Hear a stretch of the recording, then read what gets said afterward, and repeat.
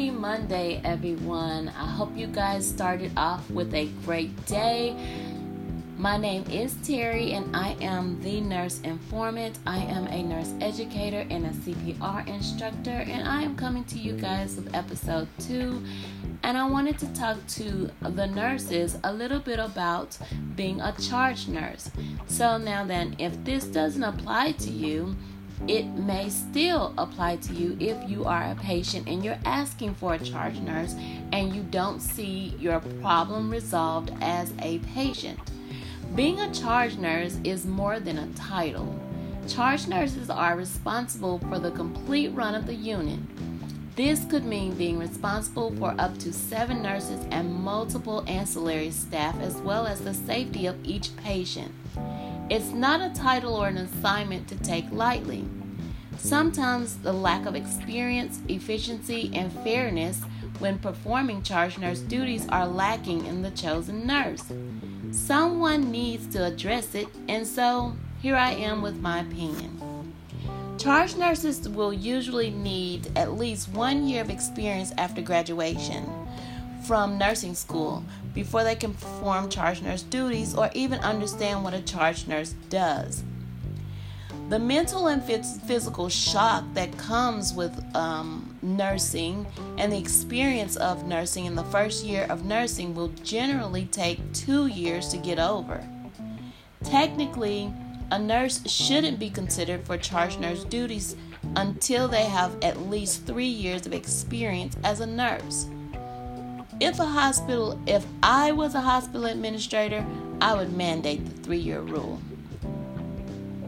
If a charge nurse is unsure of what he or she is doing, that can directly affect the patient care and the staff mood. They're not sure if they can direct or redirect, so there's an issue with them solving problems for others. It's difficult for a new nurse to handle the charge nurse position, especially for a 12-hour shift. It's extremely stressful for someone with 20 years of experience, and even more stressful for someone who is inexperienced. So now that you get the picture of this podcast, let's discuss what charge nurses do. Charge nurses are ultimately responsible for overseeing the unit to which they are assigned. I'm going to assume you know that they're working in a healthcare within a hospital or clinic.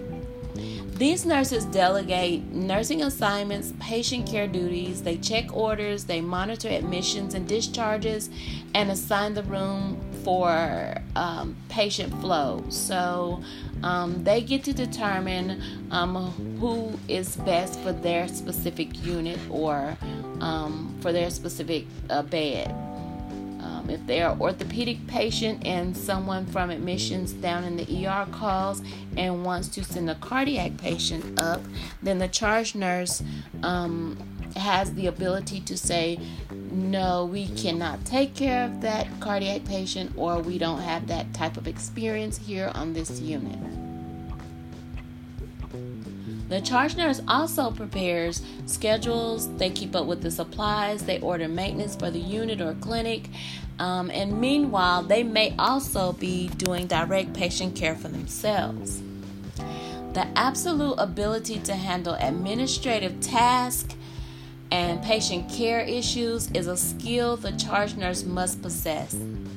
Guidance and advice on health-related issues are part of the problem-solving component of this title. So charge nurses may be asked to arrange educational in-services to make the staff to make sure the staff has updated information to give the best patient care. Communication, interpersonal skills are critical for the charge nurse to be effective. Some charge nurses can motivate the staff to work harder by showing appreciation. Conflicting personalities appear to be a negative factor in communication between nurses. However, charge nurses should have experience and knowledge about various health-related illnesses and staffing scopes of practices for safe practice care. They also should be able to deal with the many personalities that come with overseeing a unit. Last but not least, the charge nurse status requires traits that must be considered, and these traits include paying close attention to detail with patients and staff. They should have great administrative, organizational, and problem-solving skills. They should have the ability to swiftly and precisely assess the patient's condition. They should have a compassionate and empathetic heart.